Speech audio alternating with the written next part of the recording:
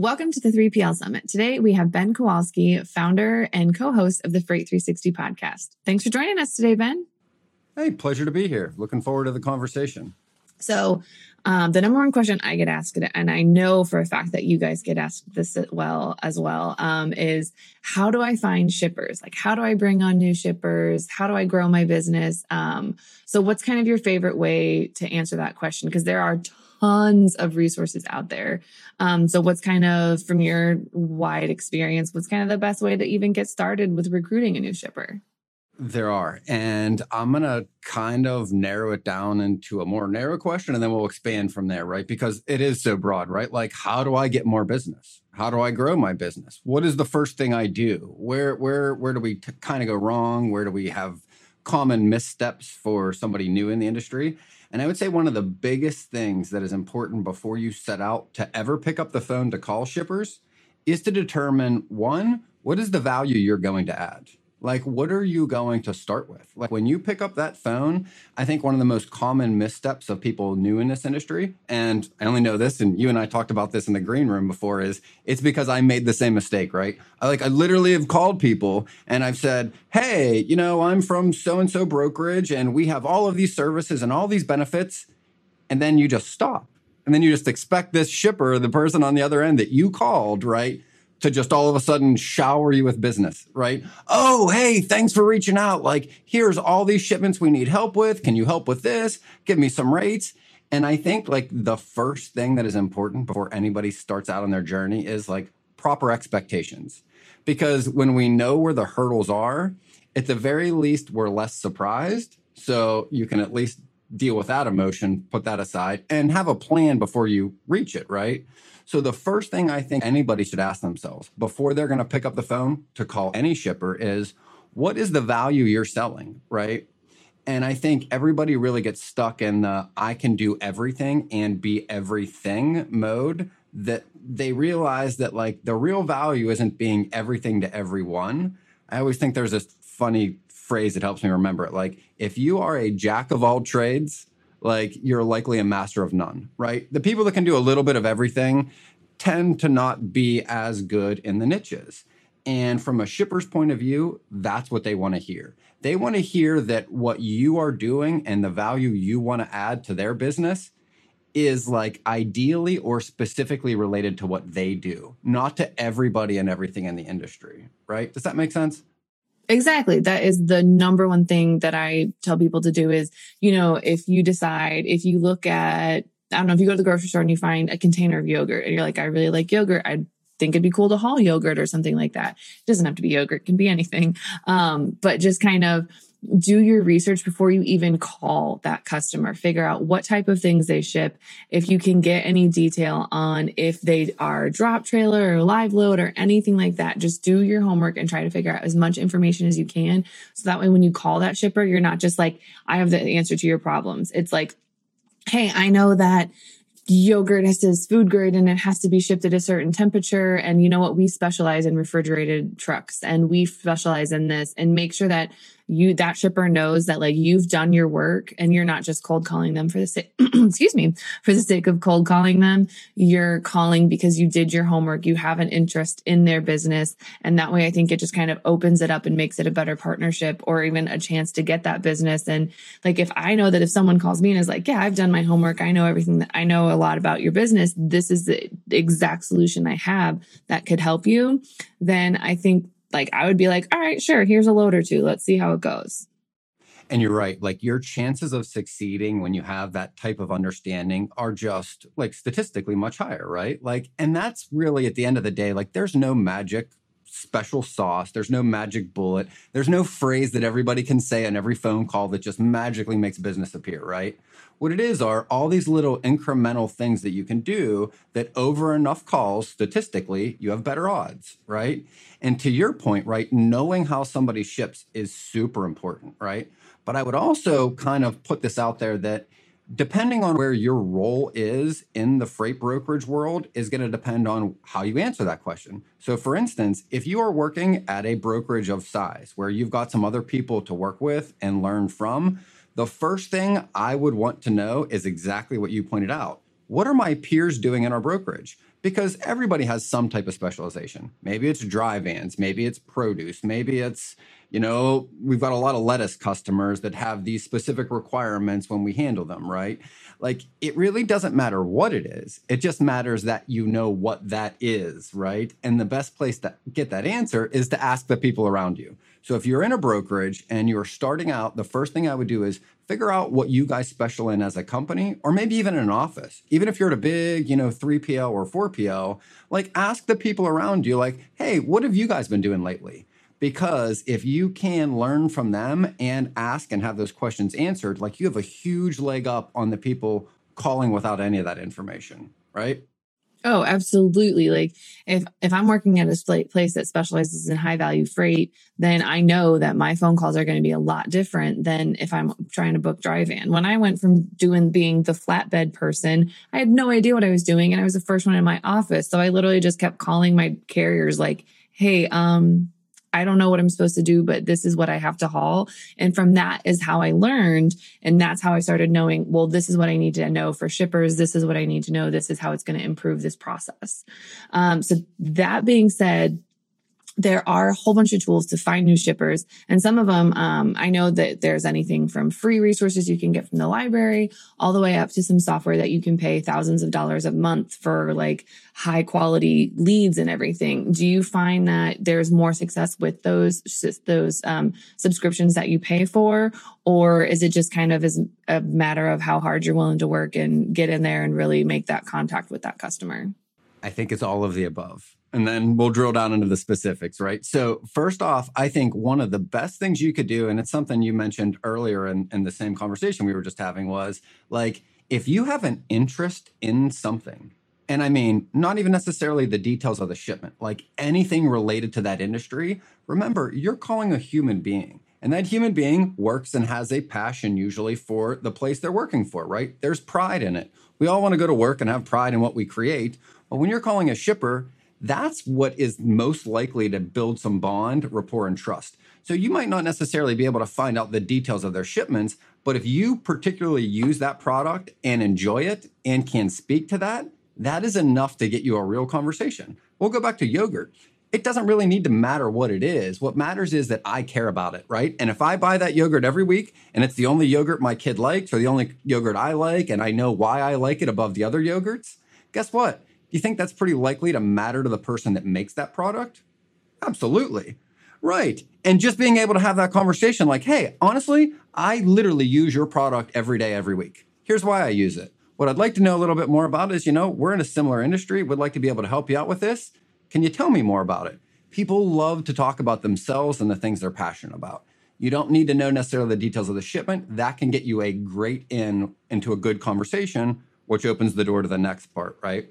Which what you pointed out, right? So, okay, we've got a lot of leads. What are the best places to go and find them? I would say if you're early on in your career, like you're just starting out, maybe you're a small business owner. Maybe you opened your own brokerage, right? And you're just starting out and you don't have anyone around you. Maybe paying for leads is probably not the best value of time, right? Because again, when you're early on in your career, just like every one of us, you're going to make mistakes, right? So we don't want a large cost to those mistakes. And there are plenty of free resources. So if you are new to this, you can get a library card, and most libraries throughout the country give you access to Reference USA directly through that library card. There are a few other references, like I think ThomasNet's a pretty good one. And you can honestly just use Google to really get what you need at this point. We don't need super detailed information because, again, early on in your career, lots of repetitions, lots of phone calls, lots of mistakes. That's how we all learn. Now, I would say if you're middle of the road, you're 2-3 years into your career and you're looking to expand your brokerage, I personally use one of those paid lead resources. Like, I run a book of business. I'm still in the industry and I use Zoom Info, and I use it because it literally saves me tens of hours every week. Well, that cost of my time is higher now that I'm moving shipments and I have a book of business. When I started out, it wouldn't have been a valuable resource for me.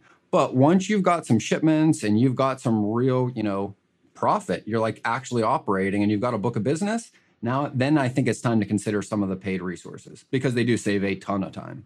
Oh, absolutely. It's kind of one of those where once you kind of already have your foundation, you can kind of, you don't have to keep hammering away at it and make it kind of, like I'm just beating my head against a brick wall. But can I ask you something too? Because I'd like to tie this in with another question we talked about earlier, which was, is there such thing as a dead lead? Because people that work for the larger companies, right? Like I was there, like that was where I started. I have a lot of friends that are still there, right? And we work with new people that are dealing with these same leads, right? The dead leads. I would say, and again, it's anecdotal, it's based on my own experience, but what I saw doing this was why they were considered dead leads wasn't because of the value of the lead or the opportunity within the shipper. What was considered a dead lead were the notes that the person left before you. Well, when you consider the context of who called that person before you was likely somebody very new, likely somebody also learning to get their feet underneath them, like the information they're going to put about that lead is probably not that accurate because they probably weren't given accurate information. Because when we're early in our career, we get a lot of blow-offs, we get a lot of objections, we get a lot of shippers telling us they don't need help. The reality is that information isn't really valuable until they trust you enough to give you the right information. So when you've got a lot of people calling leads over and over again early on in their career, they may seem dead, but they can be very, very valuable if you're willing to travel a little farther down the road and follow up enough to get real information. Absolutely. So everyone that builds everyone that's looking to build or grow a brokerage, they have to have a solid foundation to start and even be able to grow on anything. Because if I'm not a professional contractor, but I know that if you don't have a solid foundation for a house and try to put the house up too quickly, it's going to fall down.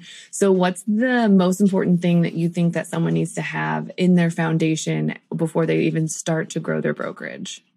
So, and I think the answer is simply it's systems, and all a system is, right, is a habit for a business, something we can rely on without having to make the decision on what we're going to do next, right? It gets built into your day. It gets built into your week, right? And the two most important habits are learning how to generate leads, where you're putting these leads, and then in a separate activity, having time blocked out to go and execute on those leads. And I would say the biggest, well, we'll go back to the reference, right? A foundation. One of the biggest reasons why houses are built on poor foundations or brokerages aren't able to grow is because they're all mixed together. They go, oh, I'm going to cover this load, then I'll try to prospect, then I'll research a lead, then I'm going to go do this and pick up the phone call, right? Well, we all know that if you're doing 10 things at once in our head, no matter what it is, whether it's cleaning the refrigerator while you're doing dishes, while you're trying to do laundry, how effective are we at any one of them? Not very right. At all. We need to be able to focus on what we're doing for enough time to actually get our mental energy and momentum around it, right? It's a skill like anything else. Whether it's literally laying mortar and mixing it for a brick, they get better at it because they do it over and over again. Not because they mix mortar, then learn how to put a screw in here, then put a nail in this board. You do something over and over again. That's how you get better at it. And I think that's probably one of the main aspects of building a foundation that we could see brokerages improve on. And that's being able to differentiate and setting down and going, hey, this is what we're going to do, and making sure they're protecting that time to execute it. Oh, absolutely. I mean, I feel like one of the most underrated things that everybody like neglects to spend a lot of time and focus on is time management, because it's so easy, even if you've been in the industry for a while, just to get sucked into the vortex that is responding to emails, responding to instant messages, going on a never ending loop of answering phone calls. And then it's the end of the day and you have no time to go back and put charges on shipments or work on any problems or get the documentation that you need to send to billing. So that way you can pay carriers. I think that is one of the most undervalued skills or things that people should be focusing on, because if you just take 15 minutes in the morning or afternoon or after lunch or whatever to just gather all the documents you need to send to the billing department, that's 15 minutes that you don't have to spend later in the day digging through things or trying to dig your way out of a 20-minute email cycle hole. It is. And I think you pointed out, I think one of the largest struggles for a lot of brokerages in their growth phase, right? Like they've been in business 2-3 years, they've got a handful of employees, there's money coming in, but they also kind of live in a prison of their own making where they don't find the ways to find time to get these things. And we get this question a lot. Like, well, how do I grow? I can't get to this. I can't not do this. I need to pay these people. Otherwise, it all falls apart, right? It's this big house of cards. And where a lot of that is rooted in, it's all human beings have a tendency to prioritize the urgent over the important, right? That adage of the squeaky wheel gets the grease. If I have one customer yelling at me, what am I most likely to do during my day? I'm most likely to go deal with the person that is the loudest, the person that's calling my phone, text messaging me, and sending me emails and calling my assistant because they want an update on their shipment, right? Well, that customer, when we take a step back as a brokerage owner, may not be the most valuable customer. In fact, usually the ones that are yelling and constantly need things are usually the lower margin customers that you do the lowest volume. But when you really sit down and get into the details and you can actually evaluate, to your point, time management, where your time was spent over the past week, it's usually spent on your least profitable, pardon my French, biggest pain in the ass customers. But very few and far between because they're so hard to get and acquire. And we remember the effort it takes to get them.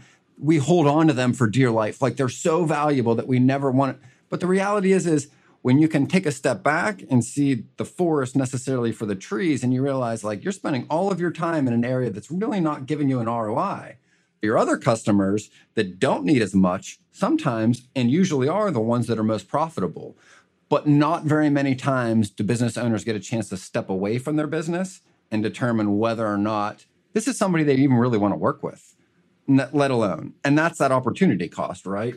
But it's taking the time, I think, to evaluate whether or not it is a customer that you actually want to be spending time with. Yes, there are customers that I've worked with for years that I'm like, why do we still have them? We are losing money working on this account versus like by paying people to deal with these piddly little problems that they are creating themselves. So it's a vicious cycle. So we're almost out of time, but I have one more question. If you were to give one piece of advice to anyone looking to start a brokerage or maybe grow their brokerage, what would it be? One piece of advice. Listen to our show, freight360.net. Podcast comes out every week. I will actually second that. I have listened to the podcast and it is top notch. Top notch. Like we talked about earlier, right? I mean, most of what we put out and what we, say as advice and hopefully helpful information to everybody else it's just because we've made enough mistakes, just because we started our journey earlier, right? There is no magic sauce. There's no special recipe. Like a lot of it is just finding little incremental gains in every little activity you do throughout a day and trying to claw back some time so that you can reinvest that time in other areas. Maybe it's in improving your billing. Maybe it's in improving the growth of your brokerage, right? The industry is so broad and so vast that I don't necessarily think there's one thing that is valuable to everybody at the same time. What I think is valuable is everybody taking the time outside of their business, maybe not necessarily listening to what we're saying on a weekly basis, but listening to somebody else, getting that outside perspective, right? Whether it's from Freight Waves, whether it's from, other podcasts in the industry. What is important is taking the time to get out of the weeds and to be able to look back on what you're building and determine if it's going in the direction you want it to. And if it isn't, stopping, taking a breath, and asking somebody outside for their opinion to maybe find some different perspectives. We all end up in tunnel vision when we're stuck in the weeds, and brokerage is definitely one that, perpetuates that, where we get stuck in our shipments, our customers, the details, the problems, that it's very easy to get lost in taking a step back and saying, I've been working in my business every day, but I need to take a step back and figure out how to work on my business. And what are the questions, the tasks, and the things that I want to accomplish over the long run? And if you can ask and answer that question, I think you're a lot better served than trying to fight the weeds to find the forest for sakes. I think that probably is the best piece of advice for growing a brokerage I've heard. Outside of the 3PL Summit, where can everybody find you? LinkedIn, Twitter, email? You can find us on LinkedIn. We put a lot of content now out on YouTube. So Freight 360 is our YouTube channel. We also have a Facebook page, and we also have a Facebook group that is approaching about 30,000 people, Freight Brokers and Carriers Network. And that's a community where everybody can ask and have questions answered by us, along with other people in the industry. And it's just hopefully another free tool to help people along their journey. That's fantastic. Thanks for joining us today. It was a pleasure. Absolutely.